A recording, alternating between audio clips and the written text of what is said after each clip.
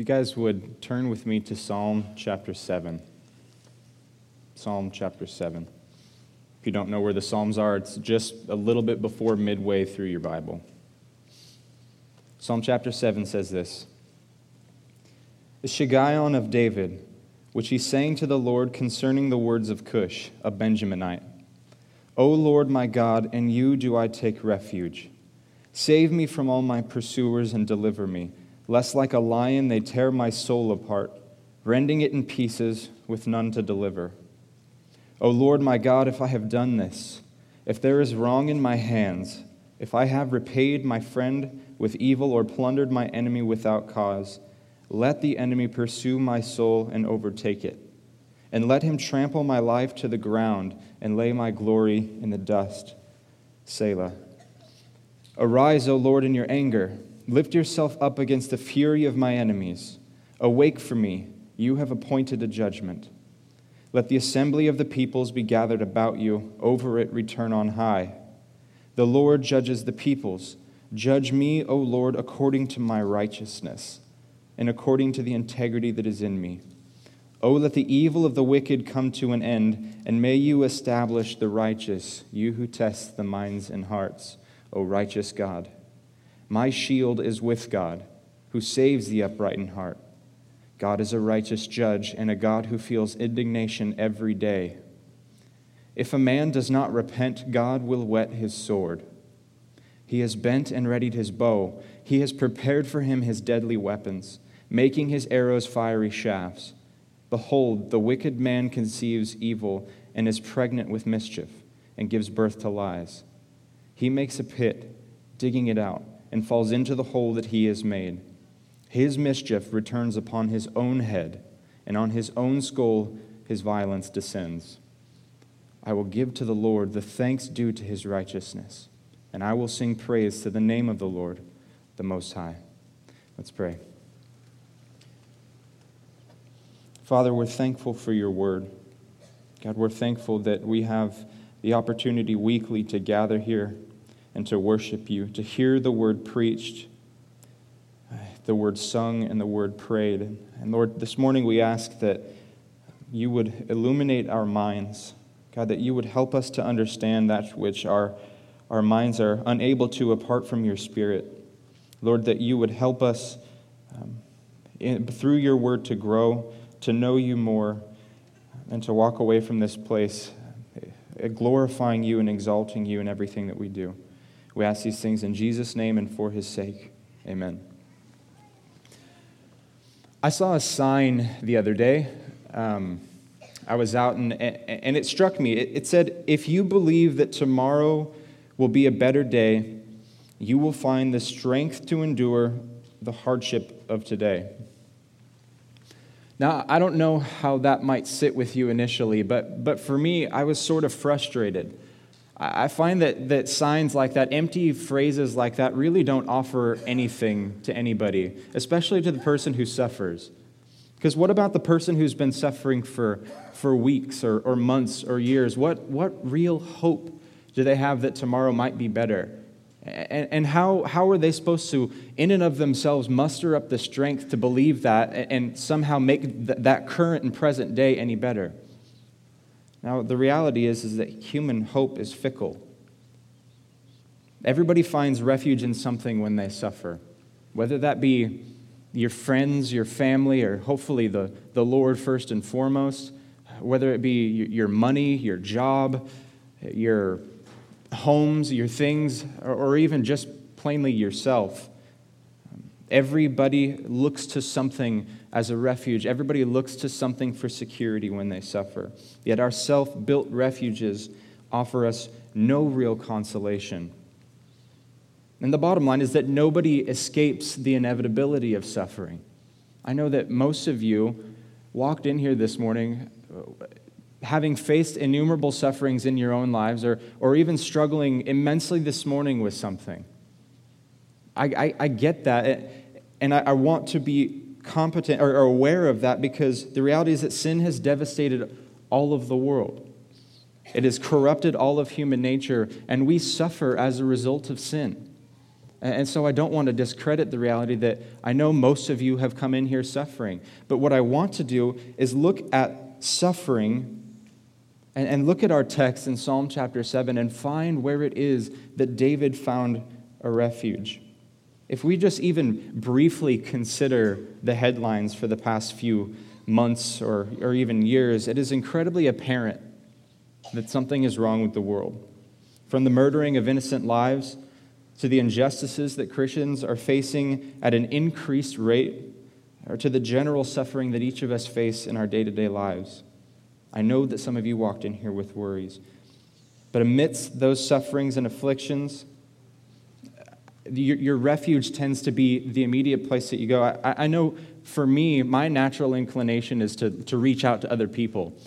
And I don't just mean to reach out to other people in a good sense, because in a lot of ways we go, we celebrate that. We want people to seek help when they suffer. We want people to go to someone to get counsel, to get prayer, to get comfort in their affliction. But as is the nature of man, I do far more than that. Because the reality is that when I'm reaching out to people to try to find some consolation, to find some help, some refuge in my suffering, that I'm asking something of people that they can never provide for me.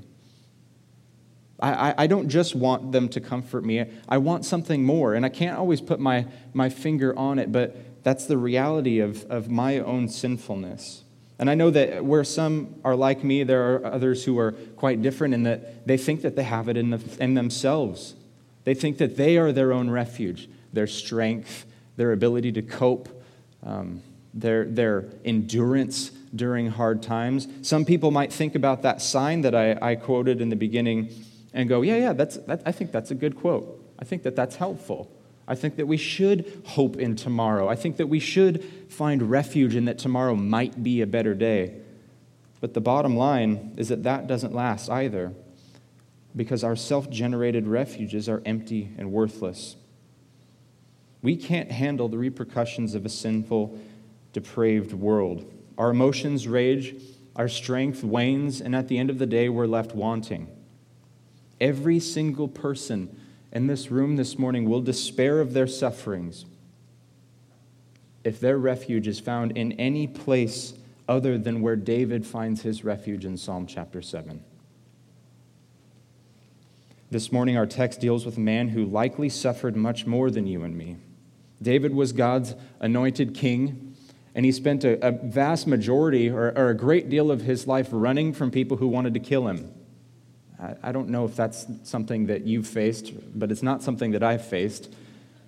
And so David is emotionally, physically, spiritually distraught by the injustice of sinful men.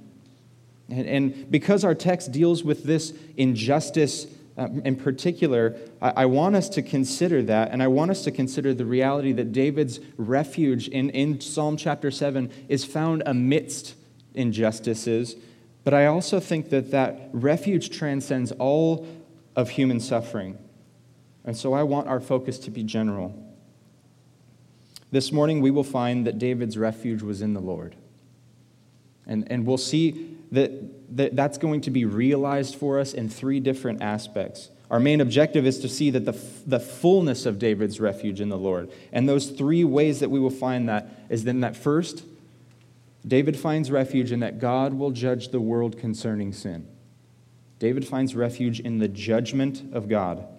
Second, that God will save the righteous.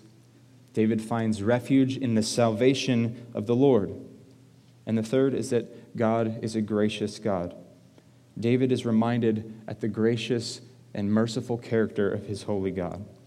And so begin by looking at our first point, that God will judge the world concerning sin, by looking at the first 7 verses. The Shiggaion of David, which he sang to the Lord concerning the words of Cush, a Benjaminite. O Lord my God, in you do I take refuge. Save me from all my pursuers and deliver me, lest like a lion they tear my soul apart, rending it in pieces with none to deliver. O Lord my God, if I have done this, if there is wrong in my hands, if I have repaid my friend with evil or plundered my enemy without cause, let the enemy pursue my soul and overtake it. and let him trample my life to the ground and lay my glory in the dust. Selah. Arise, O Lord, in your anger. Lift yourself up against the fury of my enemies. Awake for me. You have appointed a judgment. Let the assembly of the peoples be gathered about you. Over it, return on high. So let's take a second and look at the historical context, the textual context, by observing the superscription. Now, that's at the very top, right above verse 1, that different font that we see above there. That's actually a part of the inspired text. So oftentimes in the Psalms, we'll see that helping us to understand the context, what's going on, and sometimes there's a specific historical moment that David is responding to as he sings, or whatever psalmist has written that psalm. And we can see right away this word, a shiggaion, of David. And so obviously, being from the book of Psalms, we know that it's a psalm, but we don't know what a shiggaion is. Scholars have different speculations as to what it could mean, but the reality is that it's only used 2 different places in Scripture, and so it's not really that helpful for us. But what we do know and can gather is that David is singing to the Lord concerning the words of a man named Cush, who is a Benjaminite. But even Cush, we're not certain who he is. I say we as if I'm a scholar. That's not the case. Scholars aren't sure who even Cush is. There's a few instances that the name Cush is used in the Old Testament in historical books, but we don't know that it's the same person that David is talking about. And so scholars differ that this is either a result of 2 instances in David's life. It was either happening as a result of David's being persecuted at the hands of Saul, who was the first king of Israel, or David's being persecuted at the hands of Absalom, David's own son. But all of that to say, we can still gather that David is singing to the Lord concerning the words of Cush, who is a Benjaminite. That means he is a brother. He is of Israel. This is one of David's own kinsmen. And so we know that these words must have been slanderous false accusations because of how David goes on to tell us that he is not guilty of the charges that are brought against him. And so all of that to say, let's consider his opening statement. O Lord my God, in you do I take refuge. Save me from all my pursuers and deliver me. I don't know how, amidst David's sufferings, he can, with such immense confidence, call upon the Lord as his refuge, call upon the covenant name of God, Yahweh, and confidently ask him to save him. I don't know how that can be the first thought of his. I know that it should be the first thought of ours, but amidst immeasurable suffering, I know that it's often not for me. But David, the first words that he opens his song with is that the Lord is his God and his refuge. And we know that that's sort of the nature of this text, that's sort of a central theme to everything that we have going on, that David finds his refuge in the Lord. But I want to know how. I want to ask the question, how does David find his refuge in the Lord? What comfort is there for those who are afflicted? For those who are afflicted by the hands of lawless, sinful men, for those who are afflicted because of their own sin, because of the iniquity of us all. What comfort, what refuge, what shelter are there in the Lord? David goes from the proclamation of his refuge in the Lord to incur the just judgment of God upon himself. Look at verses 6 through 7. Look at verses 3 through 5. O Lord, my God, if I have done this, if there is wrong in my hands, if I have repaid my friend with evil or plundered my enemy without cause, let the enemy pursue my soul and overtake it. And let him trample my life to the ground and lay my glory in the dust. Selah. And now David is calling upon the just judgment of God. Our first point being that he finds refuge in the judgment of God because he knows that he is not guilty. But he does so still because he wants his hearers. He knows that the Psalms are to be sung. He wants people to read these and to sing these songs and be reminded of the truth that God is not partial in who receives judgment. That sin no matter who does it, no matter where it comes from, deserves the just judgment of God. And so he is willing confidently to incur that upon himself, so at the same time as to preach that to those who would read this psalm. And so more than just a plea of innocence is his preaching this truth, that all sin must be accounted for and its penalty paid. David knows ultimately, though, that his pursuers are the ones that are guilty. David knows this because of verses 6 through 7. Immediately from calling the just judgment of God upon himself, he goes straight to saying, "Arise, O Lord, in your anger. Lift yourself up against the fury of my enemies. Awake for me. You have appointed a judgment. Let the assembly or the congregation or the multitude of the peoples be gathered about you. Over it, return on high." David knows that he's innocent.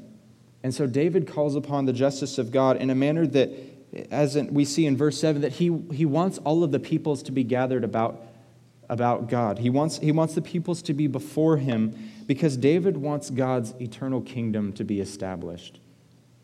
David finds refuge in the just judgment of God because he knows that there will come a day where sin will be no more.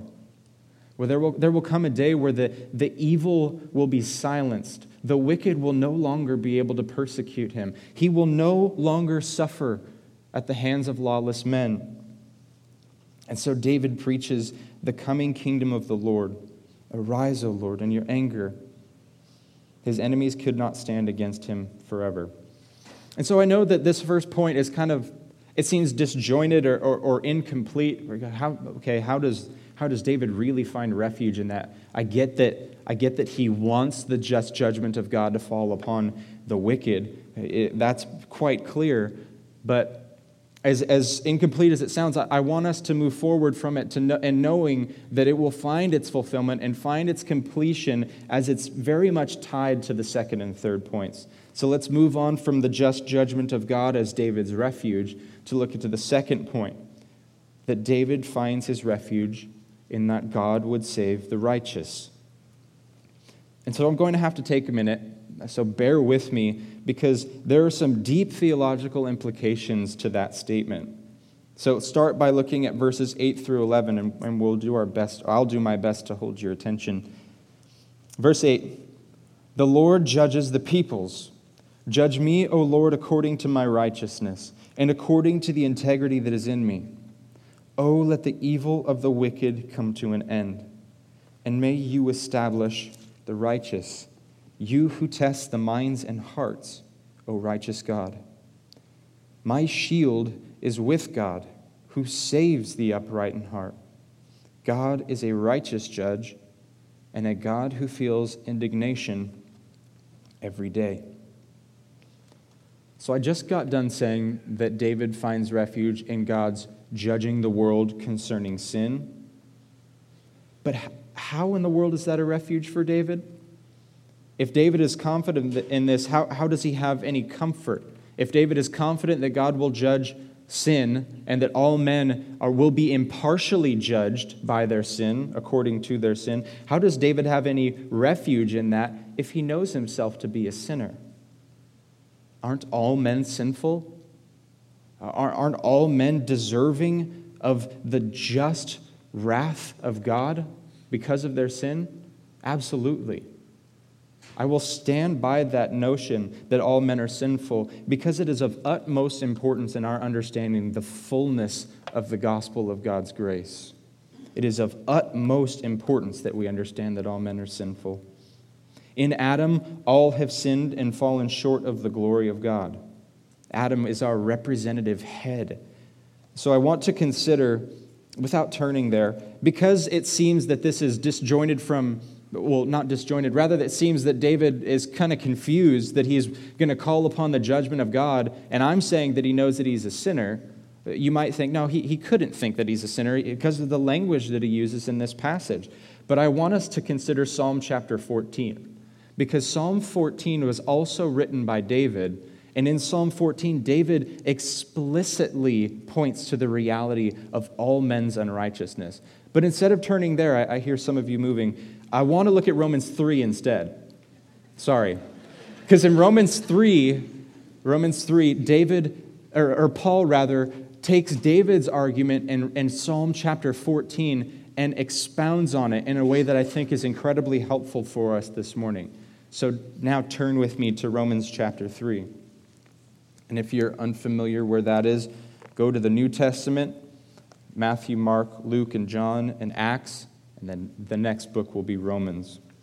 So Romans chapter 3, we're going to look at verses 9 through 18. 9 through 18. What then? Are we Jews any better off? No, not at all. For we have already charged that all, both Jews and Greeks, are under sin, as it is written. And this is where Paul goes on to quote Old Testament scriptures. Psalm 14 is in here. None is righteous. No, not one. No one understands. No one seeks for God. All have turned aside. Together they have become worthless. No one does good. No, not one. Their throat is an open grave. They use their tongues to deceive. The venom of asps is under their lips. Their mouth is full of curses and bitterness. Their feet are swift to shed blood. In their paths are ruin and misery, and the way of peace they have not known. There is no fear of God before their eyes. So I don't think it's a question. If Paul is referencing David in Psalm 14, I don't think it's a question that David knew this to be true. I know this to be true of myself. I wake up every single morning, inclined to selfishness, inclined to arrogance, inclined to pride, to believe as though the world revolved around me. I know that I am sinful. I know that there is no righteousness in me because I know how quickly I am to turn to my own ways, to do whatever it is that is most pleasing to me. I need the gospel preached to me every single day to combat that. I need to know day in and day out by the word of God that He has done something as a result of that. A great pastor and theologian once said that our hearts are idol-making factories. I think that is an incredibly helpful, and that there is really no truer statement with regard to our own sinfulness. And so with that being said, with that basis being established, how can David find hope in God saving the righteous and His judging the wicked if there are no righteous? How can David find hope in God's salvation of the righteous? We were just in Romans chapter 3, and because I want to continue to follow Paul's thought pattern, look to Romans 4. Romans 4, we'll be looking at verses 1 through 8. What then shall we say was gained by Abraham, our forefather, according to the flesh? For if Abraham was justified by works, he has something to boast about, but not before God. For what does the Scripture say? Abraham believed God, and it was counted to him, or credited to him as righteousness. Now to the one who works, his wages are not counted as a gift, but as his due. And to the one who does not work, but believes in Him who justifies the ungodly, his faith is counted as righteousness. Just as David also speaks of the blessing of the one to whom God counts righteousness apart from works. And another quoting of David, blessed are those whose lawless deeds are forgiven and whose sins are covered. Blessed is the man against whom the Lord will not count his sin. The reality is, in Psalm chapter 7, when David is able and willing to find confidence and hope and refuge, security and shelter, and that God will save the righteous, when he knows that there are none, he actually knows that he is righteous. But he's not because of his works. Romans 4 was just explaining this idea that the laborer receives his wages as they're due to him. He deserves his wages. But to the one whom the Lord counts righteousness apart from works, he is blessed. That one receives that graciously. It is not deserved of him. And David knows that his righteousness is received by faith. David's righteousness was received by faith. David's faith was in God's covenant promises. 2 Samuel chapter 7, don't turn to these places with me, I'm just referencing them. 2 Samuel chapter 7, God covenants with David that through him, through his line would come a son, would come the one who would rule over Israel eternally.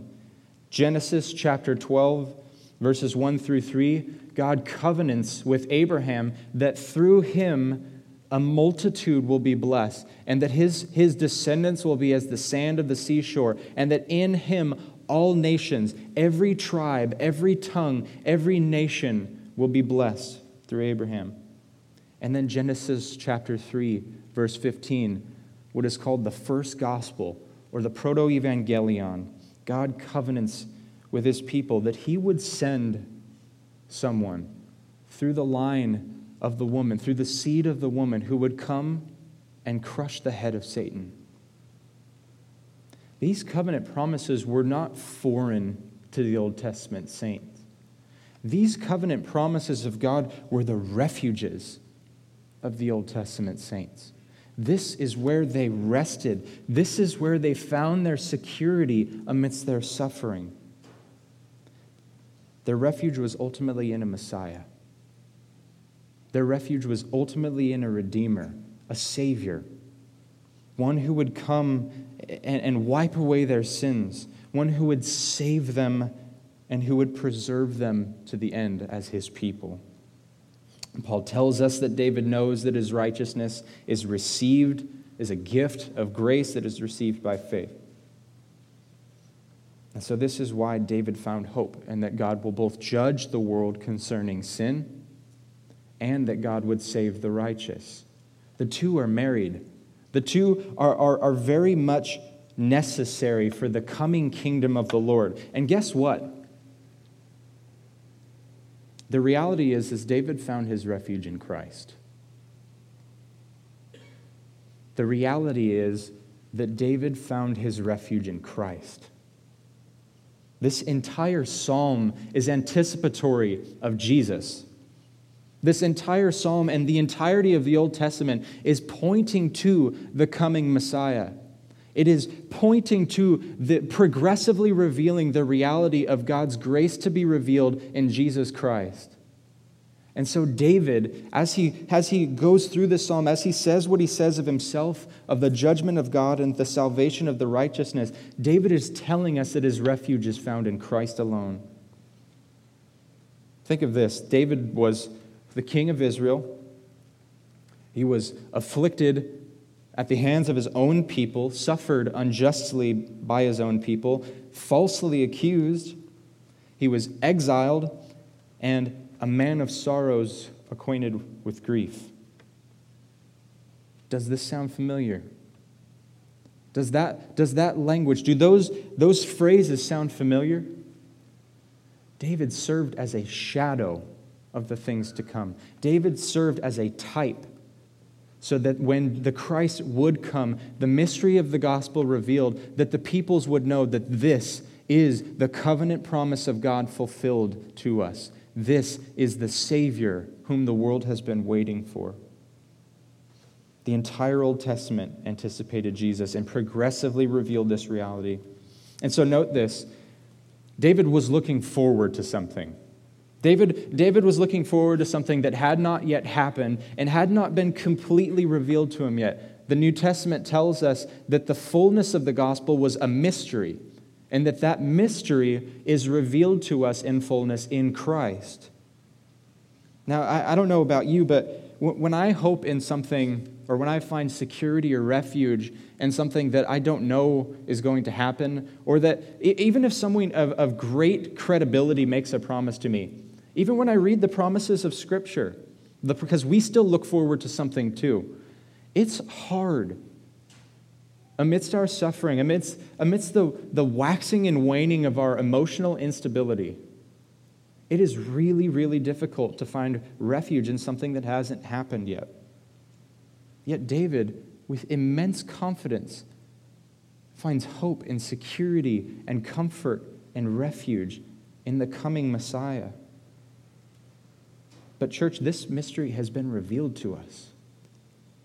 This Christ has been made manifest to us. We have the entirety of the gospel, the grandeur of God's grace revealed to us in the Scriptures this morning. How much more hope, how much more of a refuge do we have in this present reality? Christ has come, and he is currently reigning.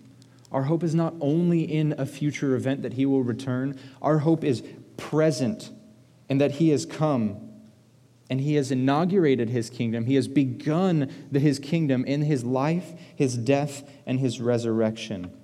Those who have trusted in Christ for the forgiveness of their sins have already been raised from death to life. They have already been united to Christ. Ephesians chapter 1 tells us that we have already received every spiritual blessing in the heavenly places in Christ. Already. This is a present reality for those who are in Christ. And because this is a present reality, I want us to contrast this again against our own suffering. I want to consider the reality of your affliction, the reality of the pain and the sorrow that some of you may have brought into this place this morning. Or when you think about any future or past or present suffering that you've endured or might endure. I want to contrast this to that present reality of our union with Christ by looking to 2 Corinthians chapter 4. 2 Corinthians chapter 4. It's just 2 books forward from Romans.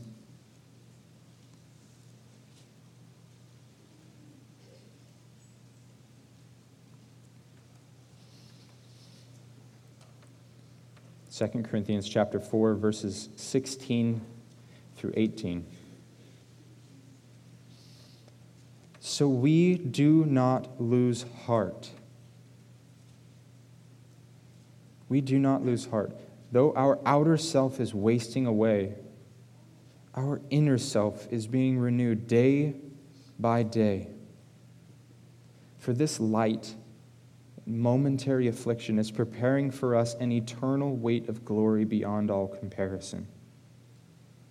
As we look not to the things that are seen, but to the things that are unseen. For the things that are seen are transient, but the things that are unseen are eternal. Church, our present affliction, our present suffering, when we endure injustice, as we look to the headlines, as we consider all that's going on in the world, as each of you think about the very things that you struggle with this morning, Paul tells us that our present suffering is light and momentary in comparison to the reality of the gospel. That our affliction is a light and momentary affliction that is washed away like white noise behind the trumpeting sound of God's grace in the gospel. Let me say that again. That our present affliction is washed away like white noise behind the trumpeting sound of God's glorious grace in the gospel.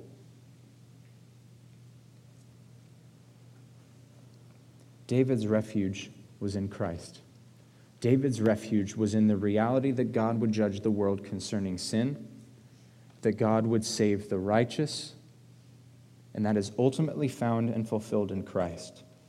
And so I want to look lastly then, that our third point is that David finds his refuge in that God is a gracious God. That God is a gracious God. We've seen judgment and salvation and the gospel anticipated. So now, back in Psalm chapter 7, let's look at verses 12 through 16.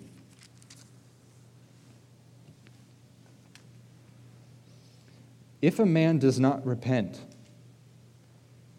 God will whet his sword. He has bent and readied his bow.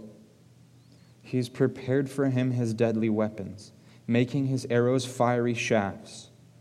Behold, the wicked man conceives evil and is pregnant with mischief and gives birth to lies. He makes a pit, digging it out, and falls into the hole that he has made. His mischief returns upon his own head, and on his own skull his violence descends. So I get that. When we read a passage like that, you might be thinking to yourself, how in the world is that a refuge? How in the world do you translate grace when we have this language of war, the whetting of God's sword, the bending and readying of his bow, preparing his arrows as fiery shafts? How do you get grace out of that? Well, before we get there, I do want to make note that this is abundantly clear as a reality of God's judgment. David's tone is shifting back to judgment for a very particular reason. But I understand that in our culture, this judgment seems rather unattractive. And really, the present state of much of American evangelicalism, this language is far from the pulpits. No one wants to think of God as a God who whets his sword, a God who bends and readies his bow for the judgment and punishment of sinful men. No one likes to hear that. No one likes to believe that God would do such a thing, because that seems like awfully much. God, no, my God, we hear, my God is loving. My God wouldn't do that. He forgives everyone. But the reality is that this judgment only seems awfully much because we have made awfully little of the reality of sin. This judgment only seems harsh because we truly do not understand how wicked we are, how wicked all of the world is. We don't get it because we're not willing to get it. We're not willing to agree. We go, I'm not that bad. I'm actually a good person. Don't we hear that a lot? I'm a really good person. I see a homeless man on the street and I want to give him some money. My sister was having some problems with this or that, and so I helped her out. That's really, really gracious of me. That's really kind of me. I'm good. No, you're not. I'm not standing above you and telling you that that's true of you. The Scripture is telling us it's true of all of us, and that God's just judgment of the wicked is good and righteous and necessary. And so all of that to say, again, you're probably still wondering how in the world I could derive the idea that God is gracious and that's a refuge for David from such a text. But I want to go back to verse 12. Look at 12 again. If a man does not repent,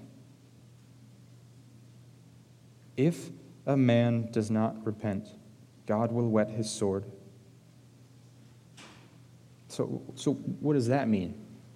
Is punishment then only deserving of unrepentance? Is it just because we're not willing to say that we're bad, that we're facing judgment, that God would whet his sword and that he would bend and ready his bow towards us? No. The reality is that we have made a pit. We have dug it out.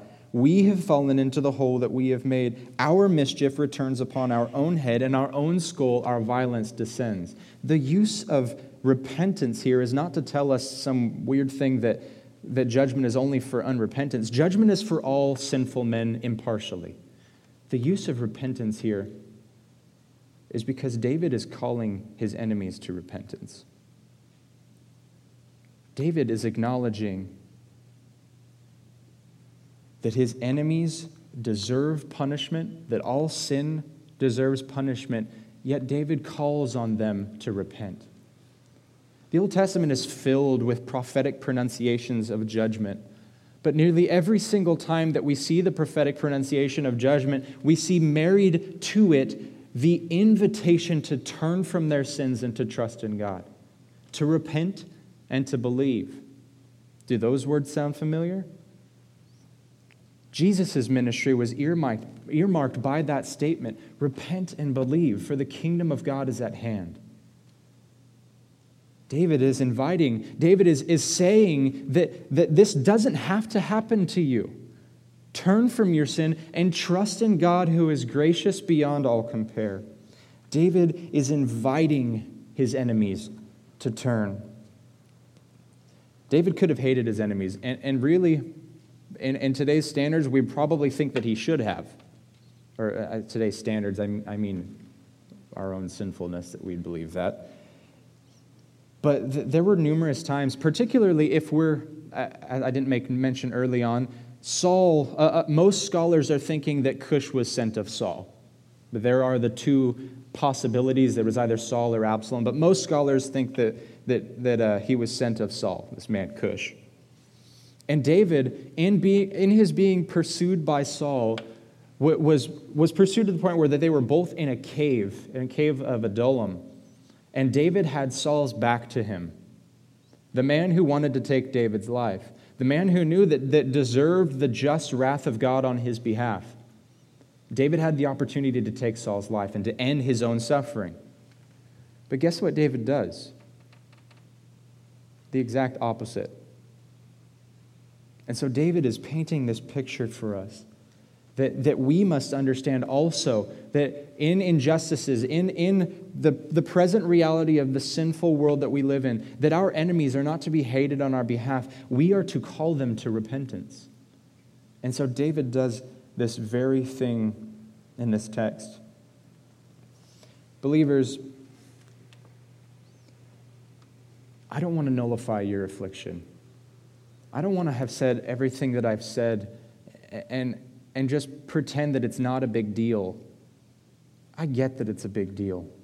I know I'm young, and probably a great deal of you have suffered far more than I have, seen things that I may never see, experienced things that I can't even comprehend. But instead of making light of your affliction, what I wanted to do this morning was to point you to the present reality of your refuge in Christ. To point you to the security that you have in Jesus, in the person and work of Christ. To not make little of your affliction, but to make much of Jesus. And in the making much of Jesus, you may see and contrast and compare the reality that our suffering is little in comparison. It's like a vapor, a breath. It's here for a moment and it's gone. As we compare it to the beauty and the majesty and the glory of God's grace in the gospel, that He would consider sinful men and women such as us, that He would love us, that He would send His Son on our behalf, that He would give us a righteousness that we could never deserve, and that it is all received by faith. I pray that you see your afflictions in such a light. I pray that not that you just ignore suffering, because Scripture calls us to weep with those who weep and to mourn with those who mourn. And so I want us to do that. But as David says that his shield is with God, I want us to recognize also that a shield is only necessary when arrows or swords or something is flying at you. We don't need a shield like standing still in school, or we don't need a shield hanging out at home. We're not sitting on the couch with a shield at our side. We use a shield when we need protection, when we need a refuge from our suffering. The suffering is a reality. It doesn't just go away. It's going to happen. But amidst your suffering, you have a good and gracious God who loves you and who cares for you. And so weep with those who weep and mourn with those who mourn. But find your joy and your refuge in the Christ who has loved you.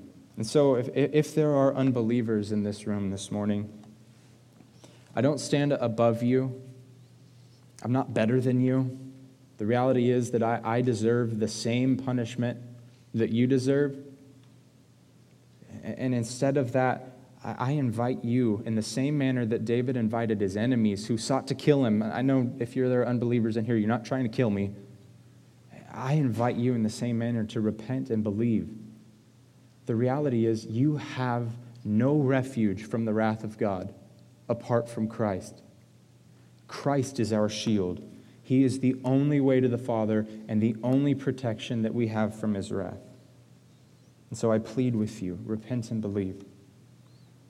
Church, in light of this gospel, let us join David in his doxology in Psalm chapter 7, verse 17.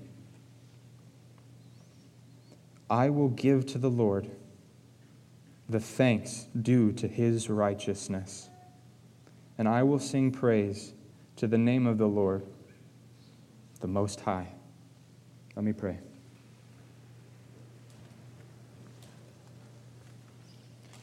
Father, we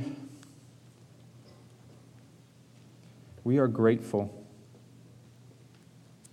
that as we suffer, as we endure hardship and affliction, as we are faced with the present reality of sin in the world, the corruption of our natures, that we have an advocate with you, Jesus Christ the righteous, that he is our shield, that he is our refuge, he is our hope and security amidst our suffering.